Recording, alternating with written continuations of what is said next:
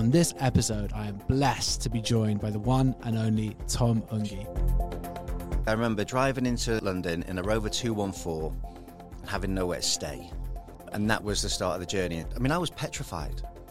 I'd be in the back of the car with the chairman of the stock exchange calling me boy and, very old school in its nature. And I was shit scared, in all honesty, and like trying to not screw up.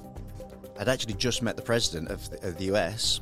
As in the president of the US, or? Yeah. Oh, right. I didn't know if there was like president of the US division of your company. No. Right, no, okay. The president in the White House. And, okay. you're a young whippersnapper. Wow. And so all of a sudden I'd had this awakening, as you'd call it maybe, which is that I could see life in a different way. Your people have a problem, and that problem is around a question that they may not know how to ask themselves. My job is to help them identify the question, then stand alongside them and support them while they answer the question. That's it. That's what it's about. Welcome to another episode of Big Risk Energy. On this podcast, we talk to an amazing range of people. And we talk to these people about risk. Risks they've taken in their lives, risks they've taken in their careers, when they paid off and when they didn't. Tom, thank you so much for coming on the show. Thank you for having me.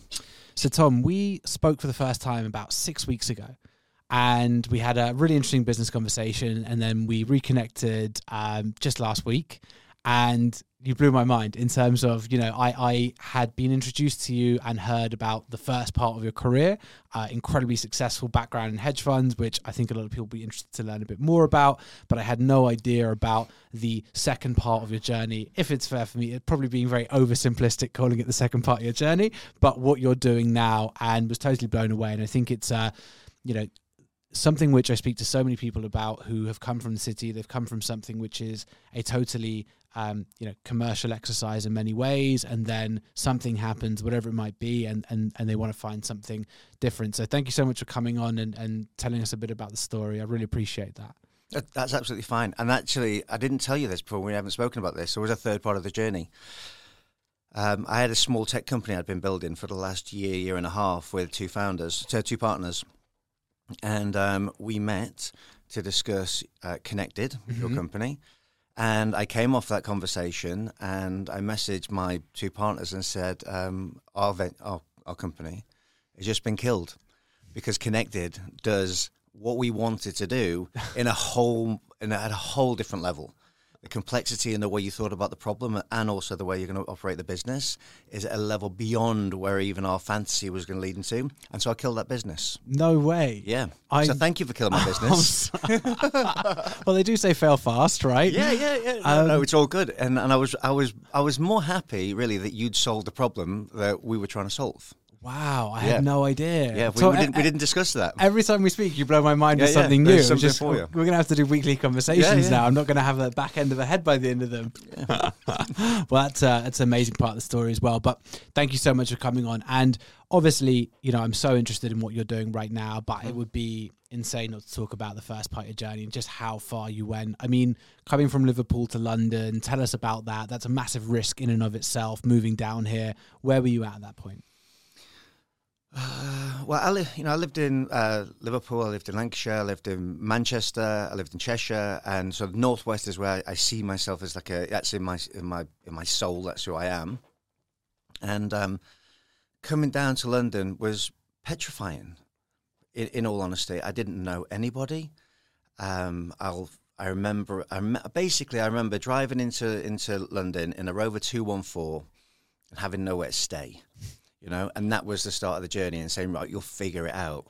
And so risk, I don't know if there's that much risk there when you're 21, to be honest with you. You're sort of naive with everything anyway.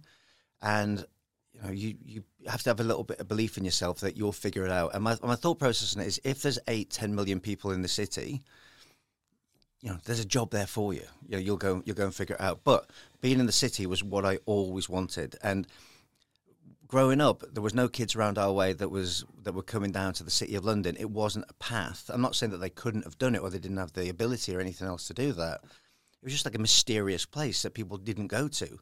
And so the desire to want to go and do that, I'll never forget. And it was just something that's what I was going to go and do. That's really interesting. And what was it in you that said, I want to be in the city?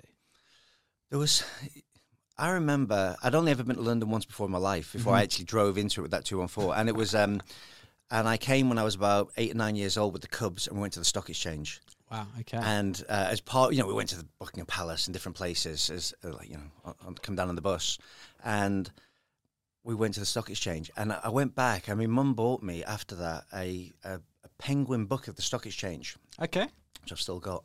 And it was something to do with that. It was like the noise, the desire, the commercial component of it, whatever it was, that was really, really attractive to me.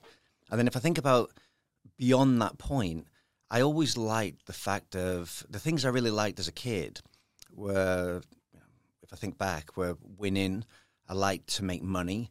I remember my very, very, very first job trying to make money was cutting weeds, cutting down nettles. Right, okay. About 8, 9 years old. I was washing cars by the time I was 10, around our way and that sort of stuff. And so the function of doing something and making money was always in my mindset. And this seemed like a place which was the most commercial component in the world. Maybe it is, maybe it's not, but that was what excited to me. Probably at that time was, right? Yeah. Very interesting. And did you go straight into the hedge fund environment, or was that? So the first opportunity the first real opportunity I got in the city was with the Stock Exchange, that place that I'd walked into all those years before. Amazing. And Full circle. and I had this incredible job, and basically I would float around the world. I'd be 2 weeks abroad, 2 weeks in the UK at 21, 22. Jealous already. Yeah, and flying around the world on business class and trying to get companies to IPO in London. And that was the gig, yeah, and big companies. And when I said I was doing this at 21, 22, let's not over-exaggerate it. I was making presentations for someone who would deliver them. Right, okay. And I was carrying the bags. Fine. But along that journey, I was going to the place I was going was spend a lot of time in South Korea, a lot of time in Hong Kong, Japan, Australia, and then into the US. And so I was getting to spend time with the chairman of the stock exchange, the CEO of the stock exchange, who taught me a huge number of things. And you were going to the ambassador's house. I met presidents. So these things were going on at 22, 23. Wow. It was just this incredible, fun experience. It was going really, really well. And so, yeah, it was great. And how much do you think having that exposure to high risk, high adrenaline, really, really mind-blowing experiences at the time, how much does that play into then the need to keep on chasing that type of high? Because that's something that I've experienced previously as well. It's like when you're in these high risk situations all the time, everything else gets a bit muted, right? Yeah. The answer to the question is that I'll partly answer that question, which is around experience. And what I was learning from those experiences, first and foremost, I was petrified.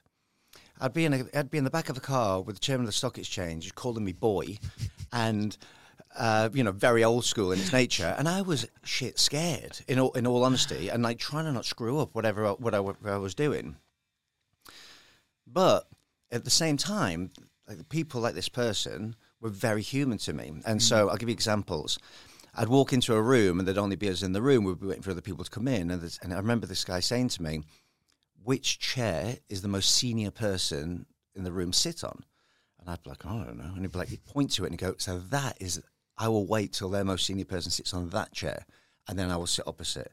Or we'd go into a room and he'd say, "Okay, come with me." And so we'd walk around the room, and he'd look at every single photograph or picture in the room and describe what was on it. Now, I walked into this room that we're in today, and I looked and touched the walls and had this feel. And the reason being that he would say to me, once you've what everything is in this room, everything's going on, you won't be distracted in the conversation, and you will give pure focus to the individual. So these are little tidbits that I was learning on that journey. And what it was teaching me as well was all these people are just human. So nobody is better than me, and I'm not better than anybody else. And so when you sort of put that together, it gives you this comfort around risk and actually striving and being able to move forward, because you start to remove barriers. Very cool. And I think that one of the things that we love about this podcast is totally to your point. You've got to see it to believe it, right? these people are human, and it sometimes can feel like you're so far away from being in the situations that they are. But when you hear these stories and you experience it in that way, it's like, okay, there is a path. Just in the way that you were saying, moving from Liverpool to London, going to the city, there wasn't a path there before you. But now people hearing this, people probably seeing that from your friend group, people who you grew up with, they saw, right, there is a way to get here. Oh yeah, absolutely, and I've helped plenty of kids now since then come into the city, and I'll continue to do that. And lots of kids call me up or will message me on LinkedIn, and I'll say, let's just here's my number, give me a call, and we'll have a conversation. And there's something else about the risk to go back on in a second. But yeah, that once you start to remove the way I think about it is that I struggle to find the things that you and I couldn't do. You know, and going into the city is a perfect example, right? So going into the city is filled with lexicon of these complex conversations and complex terms that are utilised for actually quite simple things. And the function of the city and the function of the financial system actually is quite basic in its needs. It's about taking money from, or rather, utilising money from one place to give it to people who need money to be able to do something with it, to create something that flows the money back. The banking system, right? And so once you can sort of break down that complexity, and I needed to do that because, you know, I find some of these terms hard to understand if it's just on the face of it. You can start to help other people to see it's not that difficult. Yeah, absolutely. You know? And actually, when I speak to young kids, 17, 18-year-old people, often who are desired to be in the city, they'll say to me, I'm not quite sure which job it is that I need to go after, what I want to be. And I said, don't think about it in that context. Think about it in the context of what is it that you really love doing. So, for example, I really like problem solving. Okay, well, think about the problem solving component and try and identify the roles that have the very nature around problem solving. If somebody says, you know, I ask them, maybe say, okay, what sports you do? And say, okay, I'm playing a football team and I play at the defense and I like that position because when my teammates mess up a little bit, I'm there to protect them. Okay, crisis management. Okay, think about the context of how you can utilize that skill that you really, and apply it to it. So it's like your real life skill is what it is, as opposed to, yeah, I'm really good at, statistics. I'm born for remittance. That's just me all over. Like, I love remittance. Yeah, for sure. I mean, that makes total sense. Yeah. So that's how I think about it. But on the risk component, I'll tell you the story. Going back to that conversation on the stock exchange, so we're in this wonderful job. I'm having this incredible exposure. I'd actually just met the president of the US. As in the president of the US, or? Yeah. Oh, right. I didn't know if there was like the president of the US division of your company. No. Right, no, okay. The president in the White House. And, you're a young whippersnapper. Wow. Okay, once again, let's not get out of context. Other people were meeting the president. I'm sure. I got the opportunity for a photograph and took the opportunity. Right, course. So let's dispel any myths here. Let's not get it out of context whatsoever, right? I just happened to be in the right place at the right time. So you've called a meeting with the president. He needed to hear what I had to say. Yeah. And but just after that, I decided I was in this wonderful place. I was in the stock exchange. I was in the centre of the city of London, but I wasn't doing what I wanted to do. I wanted to be a trader. And I could see it out the window. I'd be in the evenings. I remember the 9th floor of that building, Old Broad Street, being able to see across to the NatWest building and see traders in there, and they were doing what I wanted to do. And I was so close, I could touch it, but I wasn't there. And that hurt. It honestly hurt. So I left, and I tried to find, I didn't leave actually. I tried to find another job. Somebody would give me the job, and so I wrote to various large US investment banks, and I was very familiar with no's by this time of trying to get opportunities, because the stock exchange was like the 100th opportunity. They didn't just like walk in and get it. You know, lots of no's. And nobody wanted to meet with me because I didn't have the educational background or experience that they needed. And I found a small company, trading company, that said, okay, we'll give you a job, for 9 months and see if you can make it, and we'll pay you 0. Wow. Now, by this time, Brutal. Yeah, by this time, I was earning nice money, like not crazy money, but I was earning for a 22-year-old nice money at the stock, 23-year-old nice money at the stock exchange. I'd bought my first flat, had a mortgage, and they had what I wanted, and so I said, "Done. Okay, I'm in." Wow. And so I left this all expenses, travel paid job to go in the back room of a trading firm and learn how to trade, and do it for 0 money. Huge risk. It was a risk, Huge risk. because it was a risk because, I had a path of a career that could have been nice, and I had a risk because I had a mortgage. Yeah. But the worst risk, in all honesty, was sitting on that 9th floor, looking out on a Friday night at 7 p.m. and seeing people out there doing what I wanted to do and feeling the pain that was like that hole not being filled. That was the real risk. That would haunt you, right? You'd be sitting here 30 years later saying, "What if?" It hurts. Yeah. It's funny. I used to feel like that all the time, though. What if?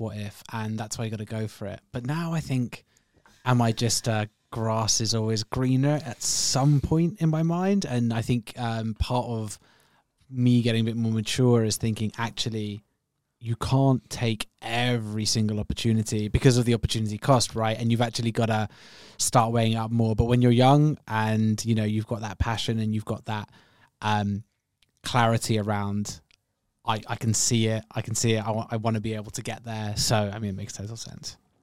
I think of it as risk. So risk is an action that we could take. I think of it, an action that could take, the outcome could be harmful to me or great for me. Mm-hmm. And it's not binary, but there's a different scale to it. Yeah. And so when I think about anything, and I still think about things that I'm doing right now that I'm working towards, or that I might do in the future, it starts off with a fantasy. Like there's a little dreamy fantasy of what would it be like to do that thing? Yeah, that sounds amazing. And then it's okay. Do I actually want it? So this is part of the decision process. And once you've started to make that decision process, now I actually want it. And then it's a question of, do I actually like the idea, just the outcome, or do I actually like the work to get it? And if it's both, then it's like, okay, now I want it. And then I make the decision, this is what I'm going to do. Yeah. And once I've made that decision, there's no negotiation. So is that how you felt when you've got this offer for 9 months unpaid, exactly the way you just laid it out there? This is it. This is it. Yeah. This is exactly what I'm going to do. And, that decision, if we go back to that decision, that risk, which didn't feel like a crazy risk at the moment. However, I did spend the next 6 months eating. I had the same meal for every night for 6 months, which was baked potato and tuna. Wow. Tin tuna, yeah, and that's what I did. So I took that risk. From that came, I ended up not staying after that 9 months with that firm. I actually got a better offer off a different firm. And then from that firm, I did quite well, and I got a better offer from an even better firm. And then from that firm, I did really well and got an offer from another firm. And that's the place I ended up staying for 16 years, and we built a great business. So a great business was built, and I was a small part of that journey. You're being very humble here, Tom. I was being part of that journey, and it's like, that was. So if I would have not taken that initial risk, I wouldn't have got to those other places. That's really interesting. And what is it about you? Because, you are, I love the humility, but obviously underplaying just how far you guys took that business and how amazing it became. What was it within that journey? Were you just made to be that guy at that time? Is it something that you picked up? I mean, what did that look like, that journey? Because I think for a lot of people hearing this story, again, the risk you've taken of taking a step back in terms of salary, and it's very easy to go down that comfortable route, solid map. There'll be lots of people listening to this who are like, I want to do this. Like, I want to make that jump and be nervous about it. And hearing these stories of taking the step back to take 100 steps forward is so important. It is important, and it depends on people's propensity for risk. If you're comfortable with going backwards and comfort, I don't mean financial. Yeah. Financial, you'll figure it out. It's about ego. If you can allow your ego to right-size your ego and to bring it down a level and to be able to accept the narrative and with authenticity and be honest about the narrative, then you've got the ability to go and to step back, as we would seem it, to go forward. And then also, there's a component of it which the second thing I'd say about is you've got to know, okay, this is just for me and it's not for everybody. I know I'm going to die. Mm-hmm. Yeah, I know that, and I know we all do it, but I'm awake to that fact, which means that this is the opportunity set that's right here, right now. And so with that, I've got a relatively decent level of comfort that let's just take these opportunities. Nothing really matters. It doesn't really matter. But the thing I'd say to anybody who's looking at my career or anybody else's is it looks shiny at the outcome. But the beginning of it isn't like that.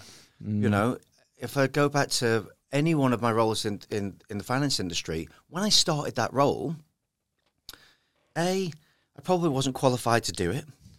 B, I didn't know what I was doing. And C, the organization wasn't ready for that either. You know, so in the organizations I worked in, for me personally, I found that I was in the platform that I was given was a platform that the organization was in a growing space and was ready to evolve. And for me, I was in a growing space and ready to evolve with it. If those organizations would have been the finished product, I think I would have probably struggled, in all honesty. And I don't like working in organizations that are the finished product. Yes. And that's not because they're bad organizations. It's that the people who need to take that to the next level are different people to me. Yes. I like the bit where it's let's figure it out every day and try the challenges. That's the bit that I find really enjoyable and fun. It's really interesting, and it's clear then, you know, having companies around you which foster that entrepreneurial spirit was so key to you being able to do that, because otherwise you could have ended up in a situation where you've got a massive corporate and them not recognizing your drive, ability to make things happen, whatever it might be, may have led to unrealized potential. It would have done, and it would have also been frustrating for me because I don't like to conform. I really don't like to conform. I don't like status quo. I like to look at the world and see how it could be done, something can be done differently. And the best thing that anybody can say to me is you can't do it. I love that because I'll just explore every opportunity and idea about, okay, how can this be done? And that's how I really like to challenge the world. And so certain structures within financial services they thrive on the system and the structure of that system, and that works really, really well. And being able to challenge that status quo within those systems is really, really challenging, and very few people manage to do it. And so those sort of structures would be more difficult for me. I was part of organizations that were incredibly entrepreneurial, which is one, so that fit me really well. Two, we're really comfortable with, I'm saying really comfortable with failure, but more a case of could right-size failure. You know, there was, okay, we're going to get lots of things wrong on a daily basis, and how do we learn from them? And I'll come back to that in a second. So being able to right-size failure, but they also had the desire to be the number one in whatever they did. Amazing. Every part of that business. And for me, that's where I get really excited as well. It's like, okay, how can we be, it's not a function of making more money than someone else or anything like that. It's a function of how can we win? Yeah, absolutely. Because winning's really, really good. Or trying to win. The joy is in is maximizing potential, right? Yeah, it's trying to get there. That's so much fun. Yeah, 100%. Super, super interesting. And you've obviously gone to pretty much the pinnacle of where you could go within trading at hedge funds. And now you're doing something totally different. So talk to us about that transition, because it's another really interesting step in the journey. Okay, so we'll talk about that in different dimensions. Okay, and flowing through this is addiction. Flowing through it is burnout, and there's different parts of and a change in myself. And so the backstory really is, it begins with, let me flow in alcohol for a start. I growing up, alcohol was part of our life. It was what men do. It's what when you work hard, you drink hard, and this is the mentality that I was experienced, the environment that I was part of and experienced, right? And so, lo and behold, go through university and I drink. I continue to drink heavily, and I'm with a crowd that drinks heavily. And then, next thing you know, you go to the City of London and you drink heavily, and all expenses paid, and you drink really, really well. And then something happens that changes in life. Now, if I pause there and I go right back to being a child, when I was 4 years old till 8 years old, we lived in South Africa during apartheid, and I went to school there, and my parents were very young, and I went to school in a South African school, and they didn't like English kids, and they beat the living shit out of me. Wow. Daily, and to extreme things happened to me as a small child. And the way I learned to deal with that was to disassociate with what was actually happening, okay, the brutality. And I carried that through my life. And so now fast forward to drinking heavily in the city, but things are going well because the more I drink, the more business you win and all the rest of it. And then I go to the fund and different type of coping mechanisms for stress, which became alcohol. What happened was I had our first daughter, Ruby, who's 14 now and was at Harry Styles last night. Nice. And were you dragged along to that one? I wasn't. Maybe next time. I think I am going later in the year. But, there you go. God bless you, Harry. Thanks for that. And then, so then what happened after Ruby was born? My wife said to me, "Okay, you need to come home and be a dad." And I couldn't do it. I needed to go and drink. And so what would happen was I'd make up these excuses. It would always be such and such is in from New York, really important client meeting, whatever it is, bullshit. And then so that I could drink. And I didn't really know what was going on at the time, but I knew something was wrong. And a year or so later, our second daughter, Chloe, was born, and she died on the same day. And at that point, it was right back to that. I remember the exact place I was standing, the exact feeling, and it was that same as that little boy in South Africa, the disassociation with the experiences and feelings I had. I had to be out here looking in, and that's what was going on for me. And the consequence was, yes, I was a mess, and I drank more heavily. And I wasn't as supportive as I would like to be to my wife and family and everything else, or my daughter. And we muddled through it, and then we got pregnant again for the third time. And Gracie was born, and Gracie was, by this time we'd moved out to the countryside. She was born at John Ratcliffe in Oxford, and Gracie was born, and she was very, very poorly when she was born. And for 19 days, I sat next to her bedside and read her bedside stories. And after that, she died on the 19th day. And anything that was still I was hanging on to from a emotional perspective was broken at that point. And my drinking just went into overdrive and in a whole new level. And it took me to the depths of insanity. And I needed to go into recovery, which is what I did.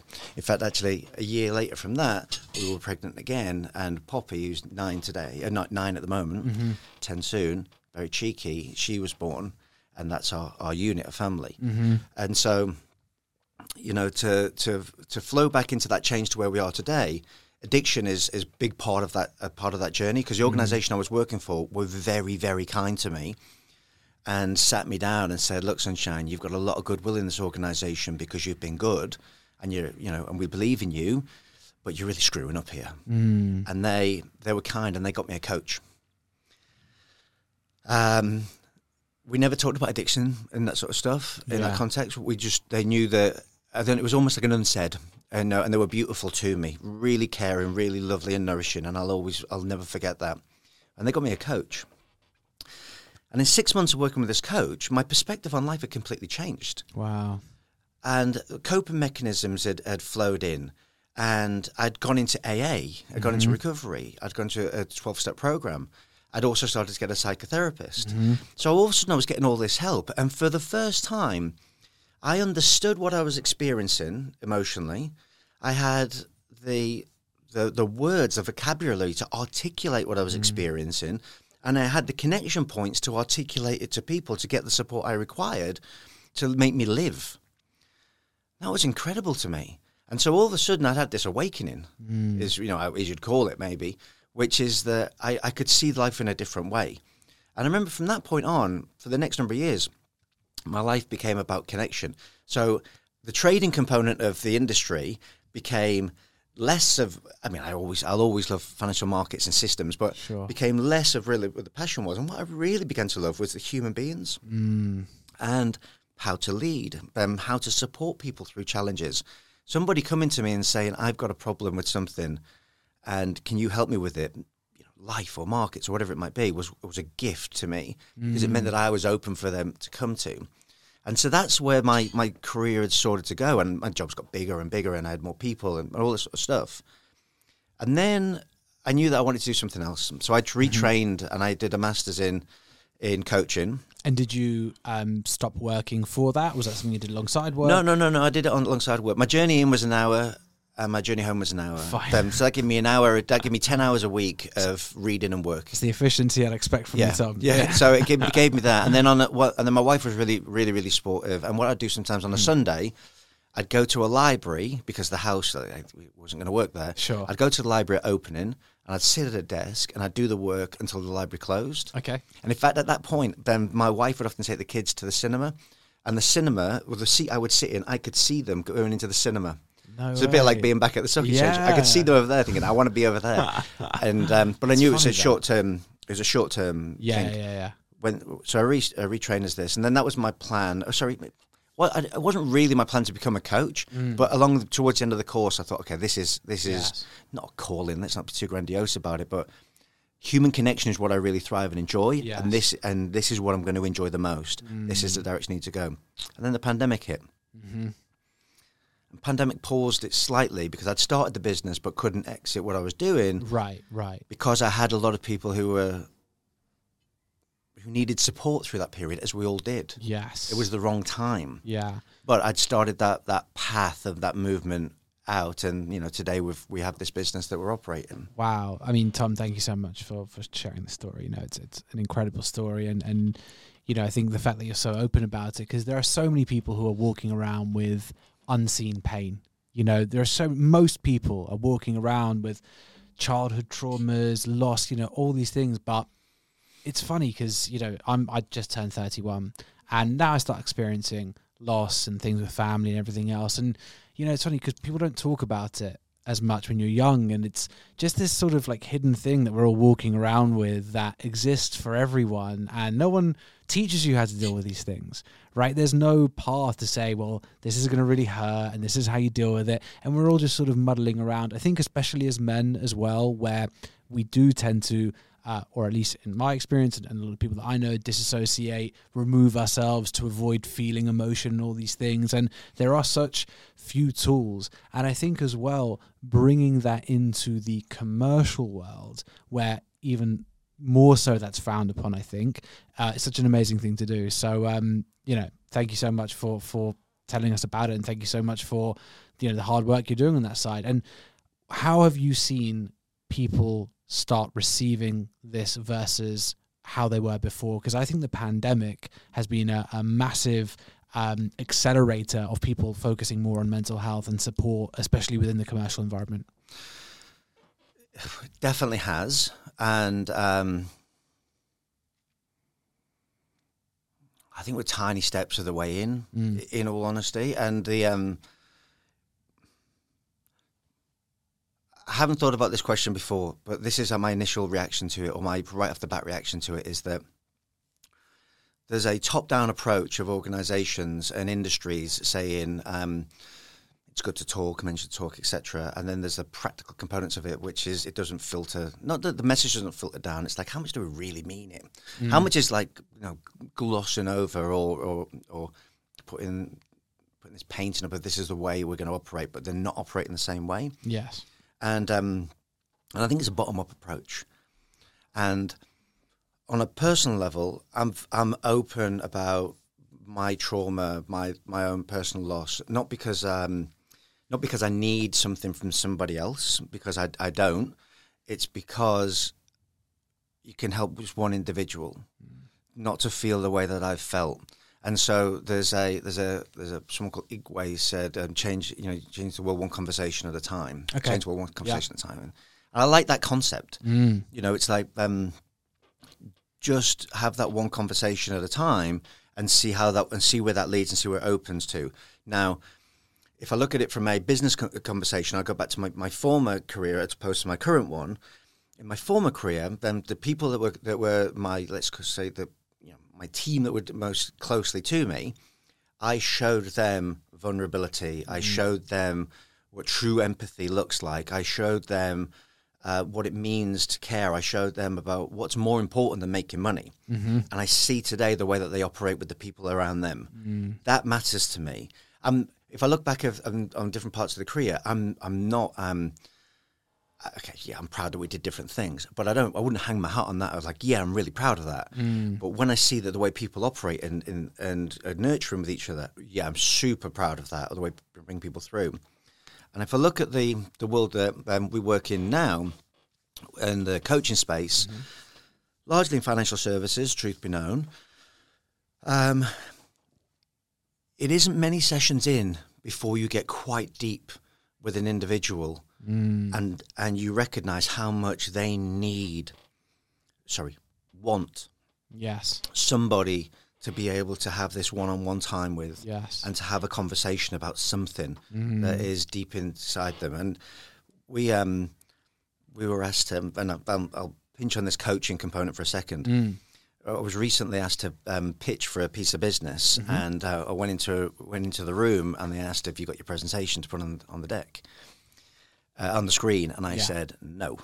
And then they said, have you got your pitch decks? And I said no. I said that's not the way it's going to work. The way it's going to work is you're going to tell me your problems, and I'm going to tell you if I think I can help you solve them. And the person was a bit like nonplussed, or a bit confused by it. And then I said, okay, how can you explain your philosophy on coaching? And I said, well, look, if you want us to articulate right now to you the different forms of psychotherapy that we might use in skill sets or Gestalt or whatever it may be, you're going to be bored and you can read it. I said, but it's much more simple than that. Your people have a problem, and that problem is around a question that they may not know how to ask themselves. My job is to help them identify the question, then stand alongside them and support them while they answer the question. That's it. That's what it's about. And that's what I get to do for a living today. And that's a gift. Yeah. I mean, a gift to me, not like I've got a gift. I mean, like it's a privilege to be able to be in that space to help people solve problems that they don't want to ask themselves. Yeah. And, business and the commercial or business component and personal business, they intertwine. They absolutely do. And most leaders that I speak to, they know the answer to what they should do in a business scenario. The things that stop them executing on that always come back to the personal. Self-doubt, or I don't think I can do this, or I need to avoid having a difficult conversation. Very, very often leaders, because the thing is, knowing a business externally, you can't tell them what the right business commercial answer is, for example, but it's about giving them the tools to actually execute on what they already know they need to. It's the things inside them, and as you said, how the business and personal intertwine, that slow it down. No, exactly. And the tools can be as simple as dealing with an inadequacy that they feel that they have. Yeah. It could be anything. There's something imposter. It could be it's so many different things it could be, just to help people to work through so that they can be,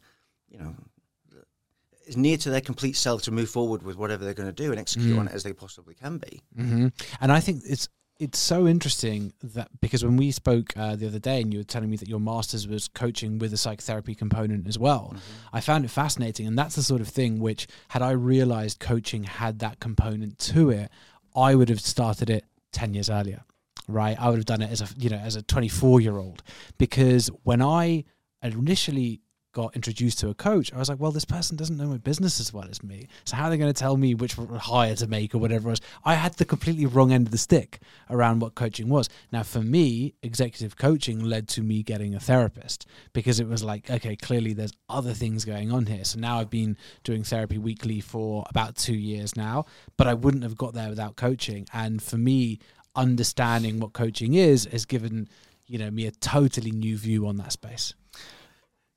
Absolutely, and there's like coaching and therapy are two different things, and they not just touch against each other. They it's like a Venn diagram. Yeah, exactly. Right? They're in there together, and but a good coach has to know when this person needs a level of.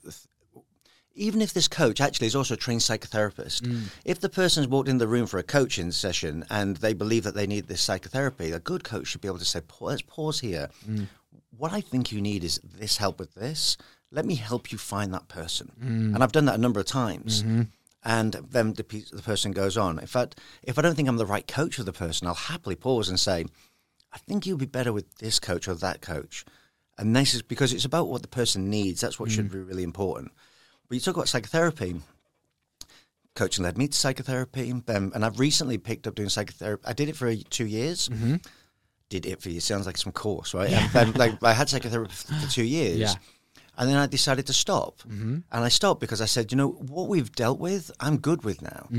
And the psychotherapist said to me, "There's more layers to go. You know that?" And I said, "I know that, but I don't want to do them." Right? It was good.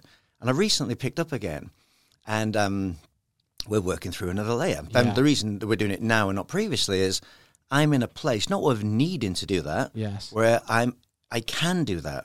So psychotherapy doesn't have to just be like, let's remedial on this problem we're at now. It's like, okay, let's see where else we can go. Yeah, absolutely. And there's different parts to it. Yeah, totally. And that's it. It's a ever-evolving journey, and I think we unlock more as we go, which is a part that I love to it. It's a really, really fulfilling part of the week. And I think it's something which we implement in Connected. Anyone who wants therapy, the company will pay for it, because I think genuinely I think it's just one of those really important things. And I've invested in mental health technology companies, as most of us have had. I've lost people through mental health issues.